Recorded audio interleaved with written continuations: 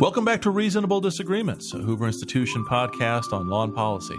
I'm Adam White, and as always, I'm joined by my friend Richard Epstein. Richard, how are you? I'm fine, thank you. Even perky. Even perky. Well, what better way to get started? Richard, it is December 9th. We're recording this as post-election litigation seems to be winding down, and we'll get to that towards the end of our conversation. But let's look forward to the upcoming Biden administration, currently the Biden transition. He is now Vice President-elect Biden is in the process of announcing his cabinet and other senior advisors. What do you think of his administration so far? Start wherever you'd like. I would think it's sort of mixed reviews. I guess the Secretary of State, the fellow named Blinken, I have no particular objection to him.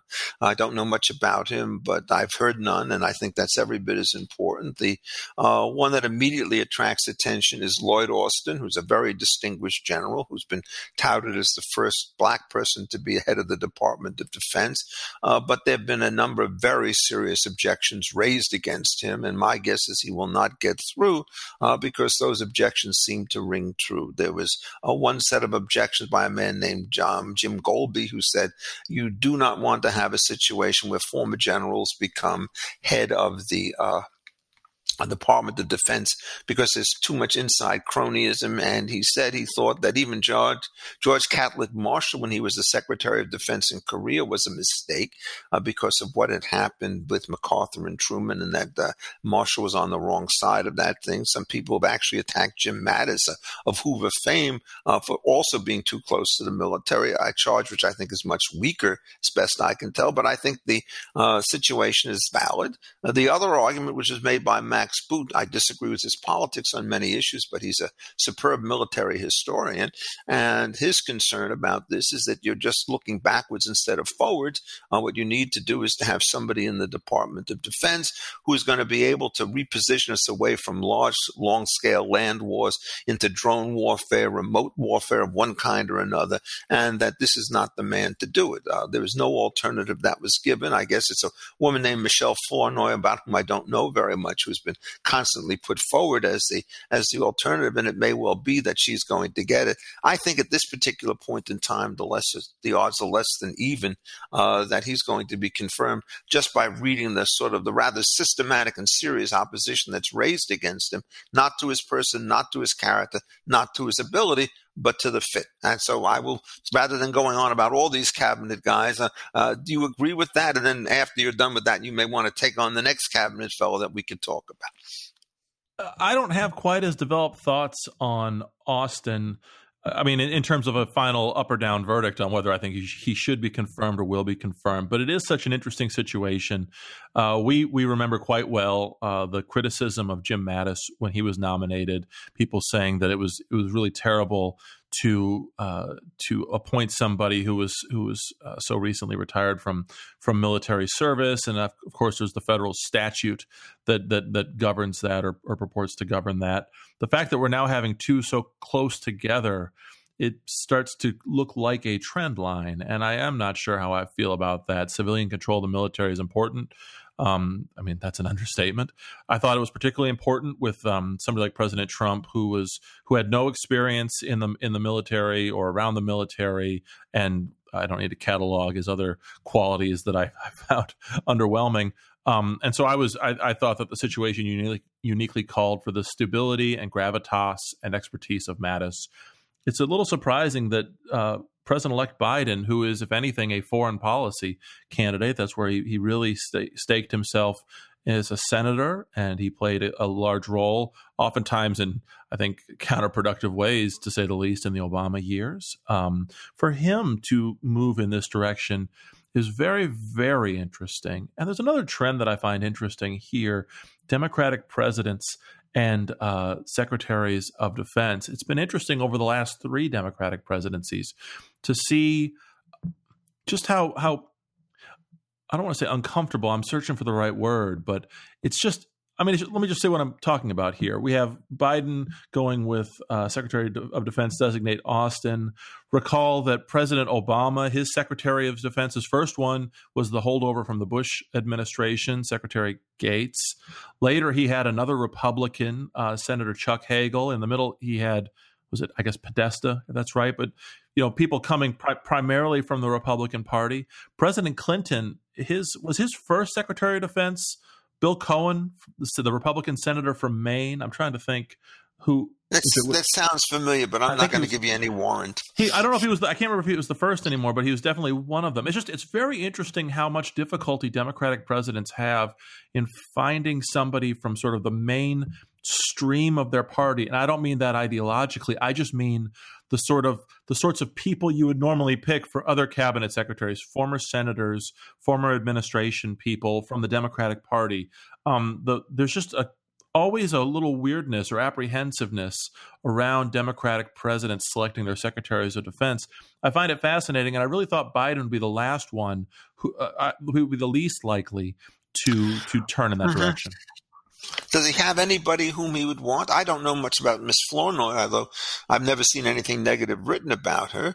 But, one of the things I think that troubles me, not only about this appointment, but there are others, is there are people who just don't seem to have qualifications in the areas which they're going to be chosen to run. I think of the situation that we have with Xavier Becerra with respect to HHS. I mean, what does this man know about anything having to do with that? I don't know if this would endear you to him, but his major occupation as Attorney General was suing Donald Trump, and I regard that as a set of skills that would be thoroughly depreciated by the time he was to become head of this situation. And the question I would want to know is, does he know enough about the actual issues that he could handle what is a very large and complicated department in which, a division of which is, just simply something small like Medicare or Medicaid. You really want somebody who knows that stuff. And frankly, it doesn't strike me that there's anything in his record which says that he does. Am I wrong about this, Adam? I mean, this is a very tentative show because these are all new faces to some extent. I'm just curious what your views are. Well, about Flournoy really quick, everybody seemed to think she was the conventional wisdom indicated that she was going to be picked. She was very close to Tony Blinken, the Secretary of State designate. I think they have a consulting firm together. She was originally Jim Mattis's first pick to be his deputy Secretary of State, which I think is a very, very high recommendation in her favor. She wrote an important and interesting piece last summer over China policy, and America needed to take a more proactive and clearer stand against China's expansions. And the focus, as the Wall Street Journal points out in its editorial this morning, titled "Another General at Defense," the Wall Street Journal points out that this pick really seems to focus Biden's attention on the Middle East, which is where Austin's experience comes from. And Biden himself, in a piece for The Atlantic, really framed his selection of Austin in terms of their background together in the Middle East. Right now, China seems to be the key issue, and to see Biden pick Austin over Flournoy seems to be a deprioritization of China. I'll add, just as a footnote to that, there's rumblings out there today that Pete Buttigieg is under consideration for ambassador to China, and that just whatever you think of Mayor Pete, it just strikes me as really reckless to put somebody so inexperienced in at the most important diplomatic post that the United States has right now. I do remember how a lot of people mocked my former governor, Terry Branstad, when Trump picked him, not knowing that Branstad had longstanding connections, friendships with people in the Chinese government at a very high level based on people coming their visits to the United States. And Branstad obviously had a very difficult time that he was trying to navigate as ambassador, but I think he did a pretty good job. I think the idea of putting Mayor Pete in such an important role just really is astonishing. And if it were to happen, I think it would rival this pick of Becerra at HHS. And my 2 cents on that one is that the closest analog that we have to this is actually Scott Pruitt at the EPA. When Trump picked Pruitt, after Pruitt had spent 4 or 8 years suing the Obama EPA, President Trump put him in office. And I knew Pruitt some beforehand, and I really admired him and his work as Oklahoma Attorney General. I was very sorry to see how badly things went after he was in office. I think he made a lot of mistakes, and I think he also at times was treated unfairly. But really, I think most of the fault lies with him.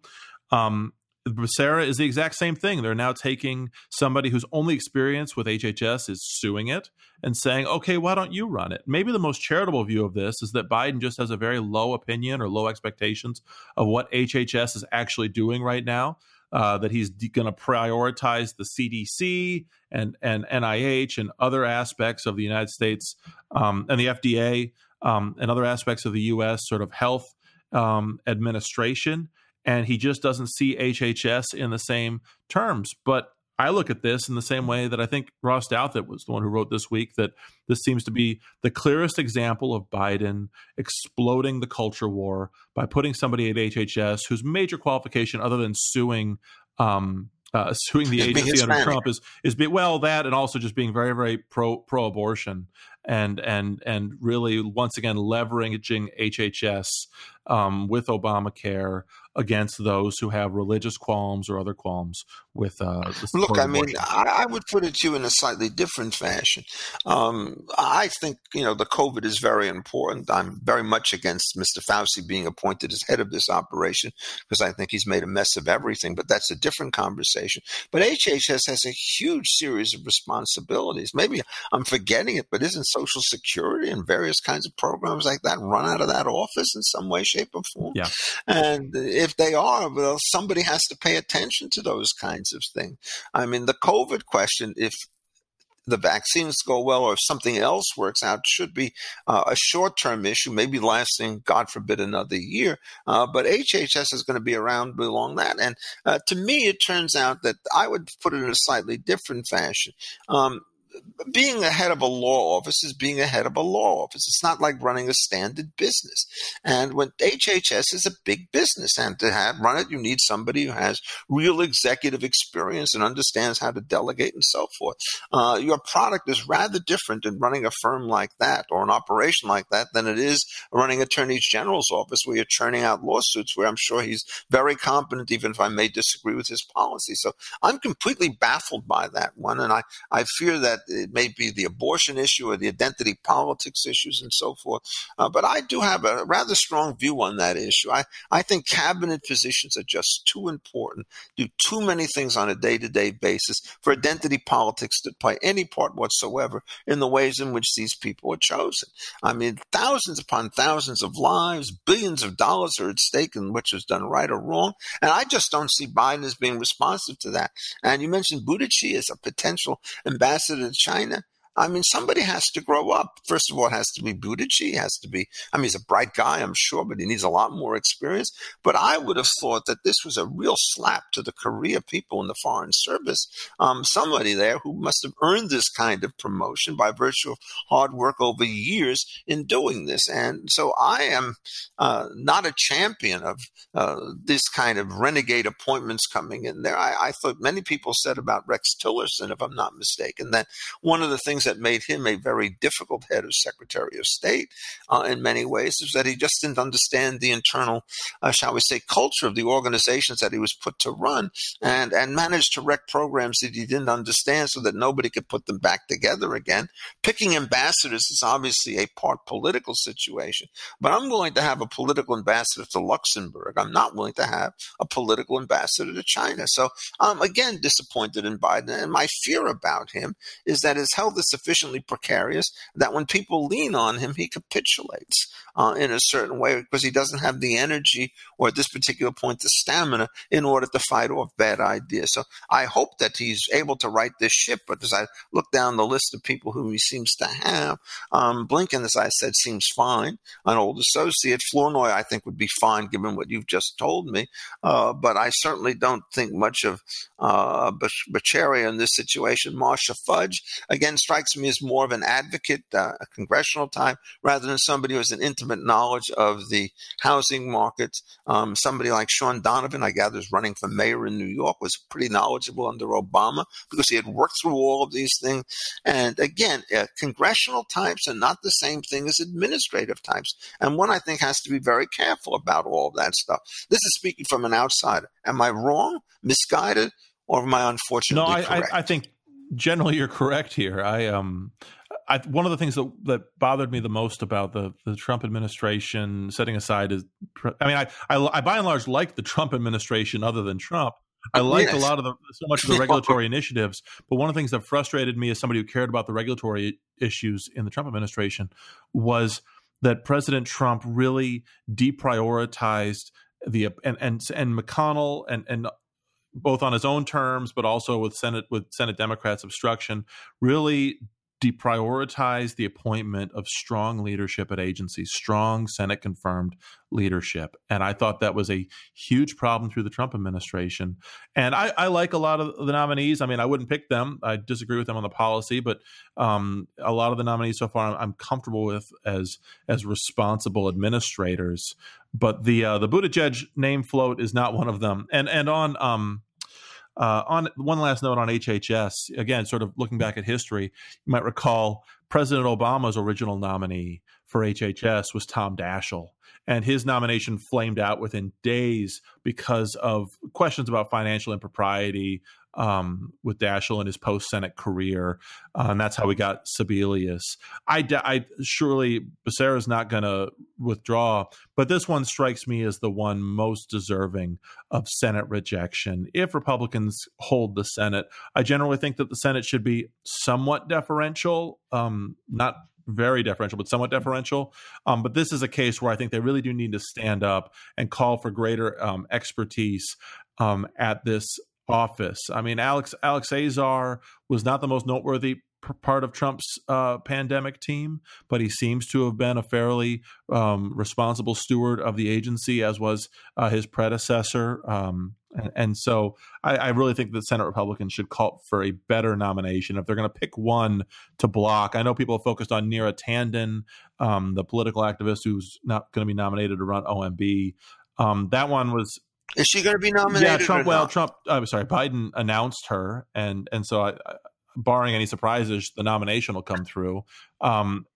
She will not be confirmed. Well, yeah, but the thing is, if she's not confirmed, I think it's going to be in part because of her political activism against the senators. And I understand, that's a perfectly fine reason for them to reject her. But I actually think that in many ways, Becerra is now the much more crucial nomination who deserves Senate scrutiny and ultimately the Senate's rejection.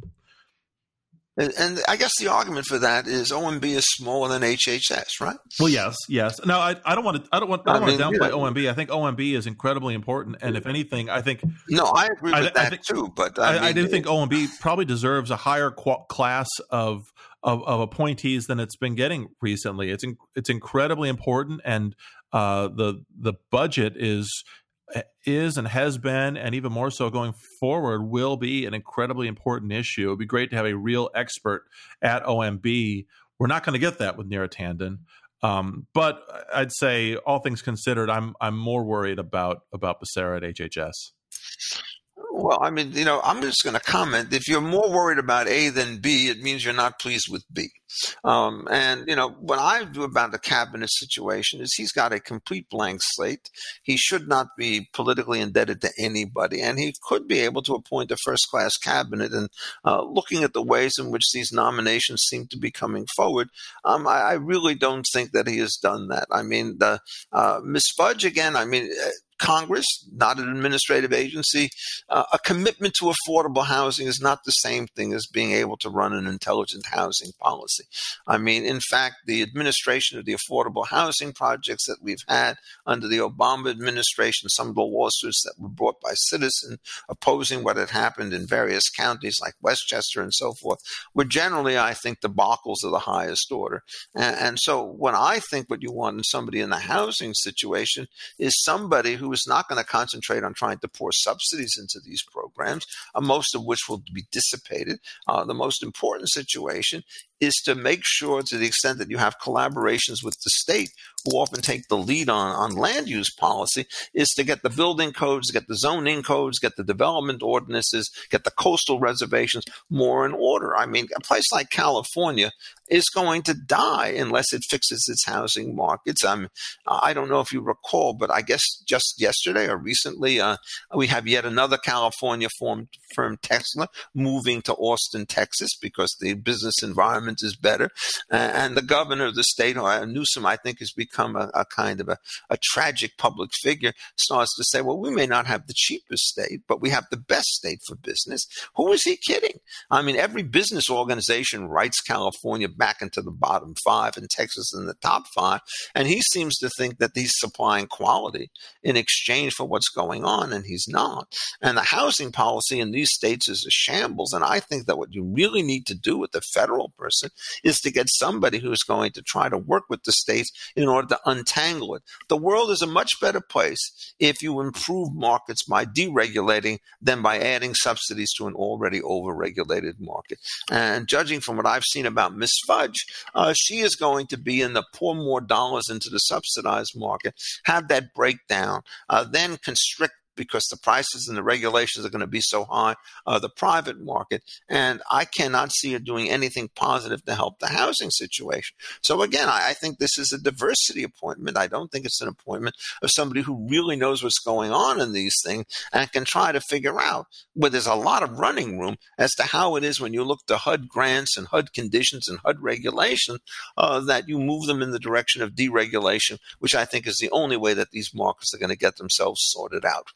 Well, speaking of markets, Richard, we haven't yet touched on perhaps President Biden's highest profile nomination. Janet Yellen, the former chairwoman of the Fed, is going to be Biden's nominee to be Secretary of the Treasury. Any thoughts on that one? Yes, I do have some thoughts. I think this is a person who cannot challenge on the grounds that she has insufficient experience in working in these areas. She was a pretty successful chairman of the Fed, I think. My concerns to her go on 2 grounds. One ground is I think she's probably more in favor of easy money than I am. I think it would do a great deal of good for the economy to try to get interest rates back to a positive level and to try to reduce the amount of discretion that the Federal Reserve and the Treasury have in trying to run the economy. The more serious concern that I have is that she's said to be something of a climate hawk. And I can't think of anything more dangerous than having a Secretary of Treasury whose job is supposed to deal with the financial issues, trying to weigh in heavily so as to regulate and coerce banks to make loans to certain kinds of preferred climate projects or some other kinds of situation. Industrial policy is, I think, always a mistake when it's run by government. And when it's run by the Biden team, I think it's likely to be more so. John Kerry is a name that disappoints. He's not a cabinet portfolio, not a Senate confirmation, but he's certainly going to be influential. And I'm afraid that they're just going to push much too much pressure on the green revolution as opposed to trying to stabilize the way in which the economy works. And in general, I think there's much too much concern with global warming as a serious issue relative to other kinds of climate management, like controlling forest fires in California by having sensible land use practices. And so I'm a little bit uneasy about that. I don't believe that this would stop her nomination from being confirmed. I'm not even sure if I were in the Senate, I would vote against her, because I agree with you. The operative phrase in dealing with cabinet appointments is you have somewhat deferential. That was your phrase, and I think it's right. So I might even vote for her, but that doesn't mean that I'm not uneasy about this, because I think, in effect, the problem that we all have with the Biden administration, that is me and maybe you, is that it's going to be too much Sanders-like, Bernie Sanders-like in its choice of people and in its program. And that leaves me very, very uneasy. On the domestic front, I would like him to be like Clinton was in his first term of presidency, but I think he's likely to be even further to the left than Obama, who, for all of his radicalism, always had a little bit of reluctance to push too hard on some of these issues because he was afraid, rightly, I think, of upsetting a boat by doing something whose consequences he did not fully understand. So he had a kind of a little bit of caution about him, which I thought was quite commendable. I'm not sure that Biden has that. I'm not sure that Yellen has it. So what are your views? Well, like you, I think if I were in the Senate, I would vote for Yellen. And I'd really encourage our listeners, if you want to read a positive appraisal of her nomination, Richard's colleague at the Hoover Institution, John Taylor, has had an essay out this week called "A Monetary Mind at the Treasury." His support for Yellen, but also his notions on what she ought to do in terms of promoting a sounder monetary policy from the Treasury. But like you, what I find most interesting and most disconcerting about the nomination is the focus on climate policy at the Treasury. This is something that Biden telegraphed before Yellen was announced. His transition website, which went up, I think, the day after the election, it listed 4 key areas of policy priority, and one of them was climate change. And they made very clear on that page that they saw the Treasury Department and other financial regulators as playing a very important role in climate policy. Now, we can bracket the debate over climate policy. I didn't like the EPA's approach to it under Obama. My guess is I will not like the legal interpretations that undergird Biden's climate policy at the EPA. But at least Obama focused on EPA and the Department of Transportation with his climate policy. The idea that we're going to do we're going to do so much sort of secondary regulation through the Treasury Department, through the financial oversight, the Financial Stability Oversight Council, the interagency commission that Dodd-Frank created for systemic financial risks. They will look at climate risks, I suspect, as systemically important. We saw the CFTC under President Trump issue a report just a few weeks ago on climate risk and commodities regulation. I think more and more we're going to see the financial regulators called upon to tackle climate change, as well as some other policies. The Fed, I think, will be pushed more and more to somehow add combating inequality to its traditional dual mandate. We'll see the aforementioned FSOC focus on technological innovation, and systemic financial risk.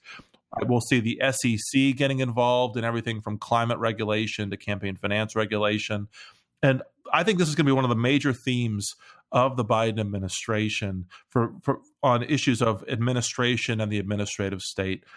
They're going to lean more and more on the financial regulators, because financial regulators have immense power and discretion with many fewer guardrails than other regulatory agencies. Now, the reason why we have it that way is that financial regulators have generally had very narrow lanes, and they were trusted to have a lot of power, a lot of discretion, and a lot less oversight in those limited lanes. And they've built up a lot of institutional capital and credibility. And now I think the Biden administration is going to spend that capital and that credibility on its favorite policies. And that's a huge mistake, because it's going to not just politicize those agencies even more, it's going to undermine those agencies' credibilities in their own original areas of jurisdiction. And so I think this is a big mistake. And one last, data point on this. President Obama's pick for National Environmental Council director is not an economist, not even sort of an economist / economic pundit like Larry Kudlow. It's Brian Deese, the former Domestic Policy Council director, I think, under Obama, whose specialty was really on climate issues and things like that. And it shows once again that they're going to prioritize. They're going to turn the National Economic Council into a driver of climate policy. I just think this is a big mistake. Yes. I mean, I think it's a double mistake. I think, first of all, you're right about multiple mandates always being dangerous. To make that point even a bit more sharply, one of the things, of course, about the Fed is it's supposed to have a dual mandate, which is to stabilize the currency and to promote jobs. I believe that the Fed can do the first thing well. I believe it cannot do the second thing at all. But every time that you try to bring the jobs piece back into the equation, it's going to undermine the ability of the Fed to create stability in financial markets, which is its primary situation. If you're trying to figure out what you do with job markets, what you do is you work that through the Department of Labor or some other department. I gather Biden has not made his announcement yet for Secretary of Labor. I suspect it will not be Eugene Scalia being renewed. That's a bad joke. But I'm very worried about him because, he's too much of a friend of unions on these things. and too much opposed to the gig economy and so forth. So I'm not happy about it. But usually agencies that have single focus are going to do better than those that have multiple focus.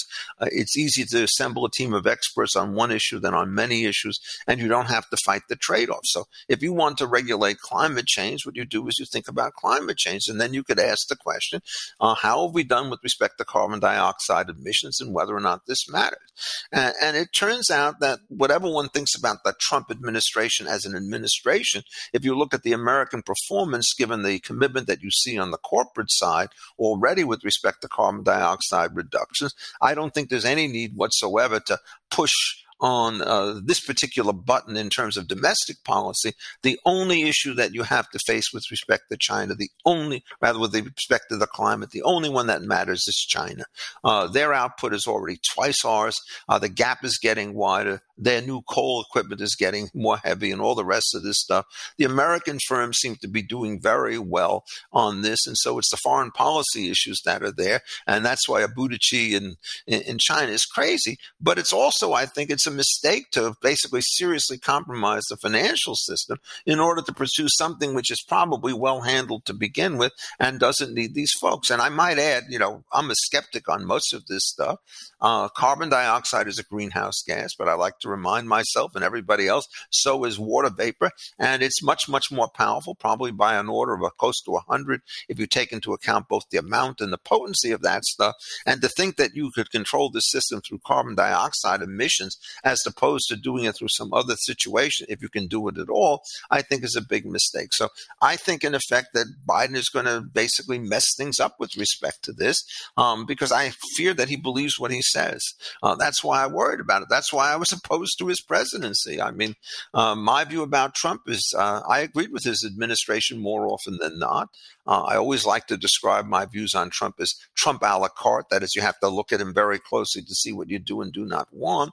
With Biden, unfortunately, I'm really hard-pressed to see any one of these areas where I am confident that he is going to put the people in place and the programs in place that are going to move this nation forward. The one exception to that so far is state. I have nothing to say against Mr. Blinken, and I think he will be confirmed. But all the other appointments that I've seen, including Mr. Vilsack, the fellow who's in charge of agriculture, he seems to be very much in favor of sort of ex-parte cartels and trying to defend the industry against various forms of deregulation. And I don't think that's a particularly good program either. So I'm not altogether happy Richard, with I have this. to admit, this is the first I heard that Tom Vilsack, another one of my former governors back in Iowa, had been nominated to run the USDA again. That's interesting. I'd say I just one last note on the climate point. I mean, I'm worried about turning the financial regulators into the everything regulators, and we didn't even mention Operation Choke Point, the efforts of the Justice Department and the CFPB to regulate by leveraging their power over markets and banks. I think that's going to be a big issue again. It'll be Operation Choke Points. It'll be on many policies. But even as somebody who does think that that climate change is a significant problem and it really requires a policy response, I look at what they're trying to do. I mean, now through the financial agencies, it looks like, but even before, under really strained readings of the Clean Air Act, one that the Supreme Court upheld in Massachusetts versus EPA, and one that they struck down in Utility Air Regulatory Group versus EPA. What this really calls for is significant legislation. And Democrats will always say, well, we wish Congress would legislate, but it doesn't.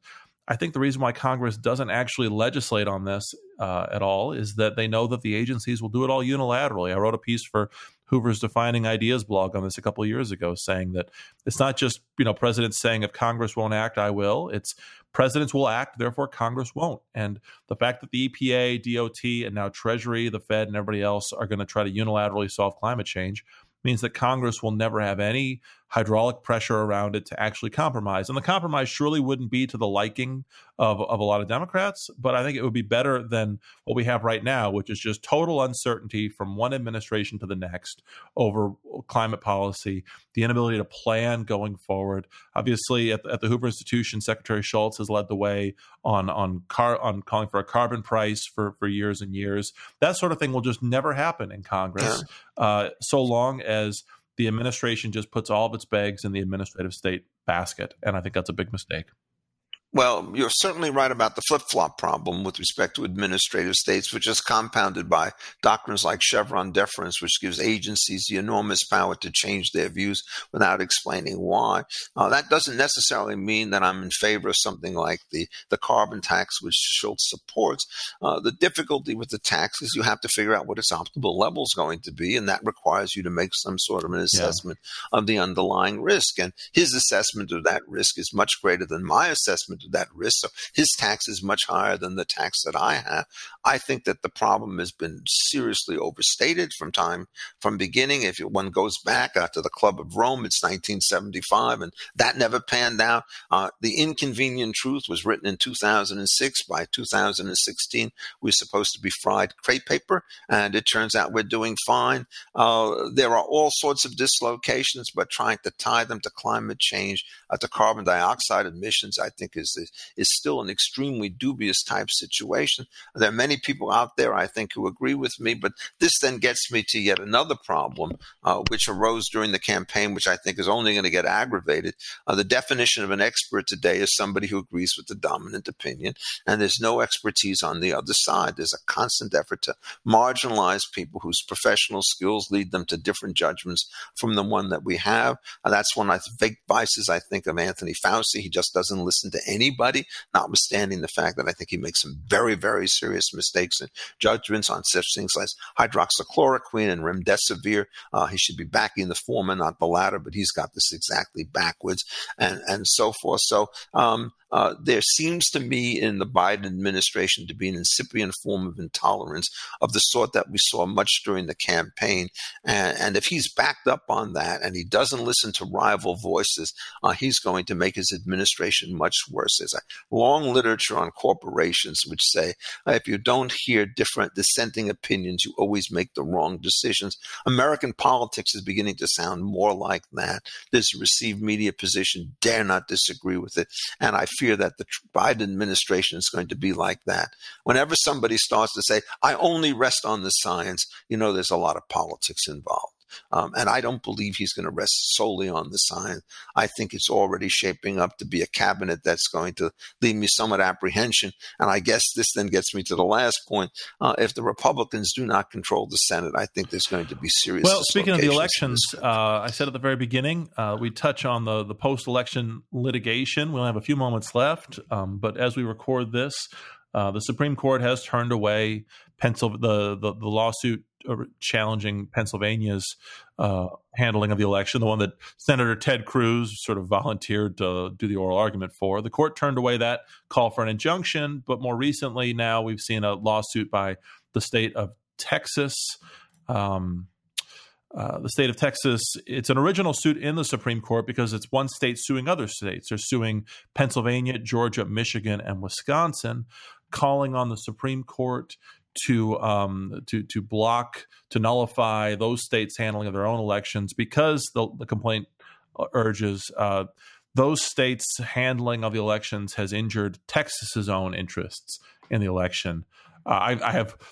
It would be an understatement to say I have a low view of this opinion of this case, both on its merits and its prospects for success. But what do you think? Well, on the prospect for success, the lower and upper bound are, I think, identical. It's probably zero. It's simply too late to come for any serious situation. I mean, I think the Trump campaign has done a terrible job in trying to present its view of the issues. If they were wrong, well, they deserve their fate. If they're right, they managed to conceal the strength of their case by yelling fraud at so many times in so many places at so many people that after a while, everybody turns out to be tone deaf. It also doesn't help that Mr. Paxton is somebody with serious political problems in his own backyard, and there are going to be people who are cynically going to say about him, maybe correctly about him, that this is just an effort to secure a pardon for the many various offenses that he's now involved with and the turmoil in his own office. I read the complaint. I don't have as low a view of it as you do, but I think it's just call it a stretch to say that the state of Texas can tell the state of Louisiana, the state of Michigan, any state you care to mention, how it should run their own internal election process is a long haul. If they turn down Pennsylvania, they're going to turn this down. And I think what we should do now is basically think about the transition. And at this particular point, I think that I'm going to go back to my familiar role as being part of the loyal opposition, because I just don't see much in the Biden administration at this point that I support. But I don't believe, and I think on balance, it would be just a terrible mistake of somebody at this late date to try to upset an election which took place 5 weeks ago. It's an infinity of time. It's not going to happen. It should not happen. I say this with a certain amount of sadness, but I think, Adam, that you're right. Even if this lawsuit were better than you make it out to be, it's not good enough, not nearly good enough, even to get the Supreme Court to consider it. So they took notice of it as they must, but anybody who treats that as a sign that they're going to actually delve into the merits, I think, is wrong. My guess is it will be dismissed within 48 hours. Well, it will be interesting to see if Senator Cruz once again offers his talents in oral advocacy for this case as well. Maybe we'll find out by the time we tape our next episode. In fact, when we come back in a few weeks to tape another episode, there'll be more cabinet nominations to discuss. It'll be closer to the inauguration. That'll be taking shape. And so there will be a lot to discuss. But in the meantime, Richard, I know Hanukkah is coming up in a couple of days and Christmas and New Year's to follow after that. And so I just want to wish you a very, very happy holiday season. And same to you. I'm extremely ecumenical on holidays. I am too. And I want to wish the same to all of our listeners. Thanks as always for joining us. And please do join us again for the next episode of Reasonable Disagreements.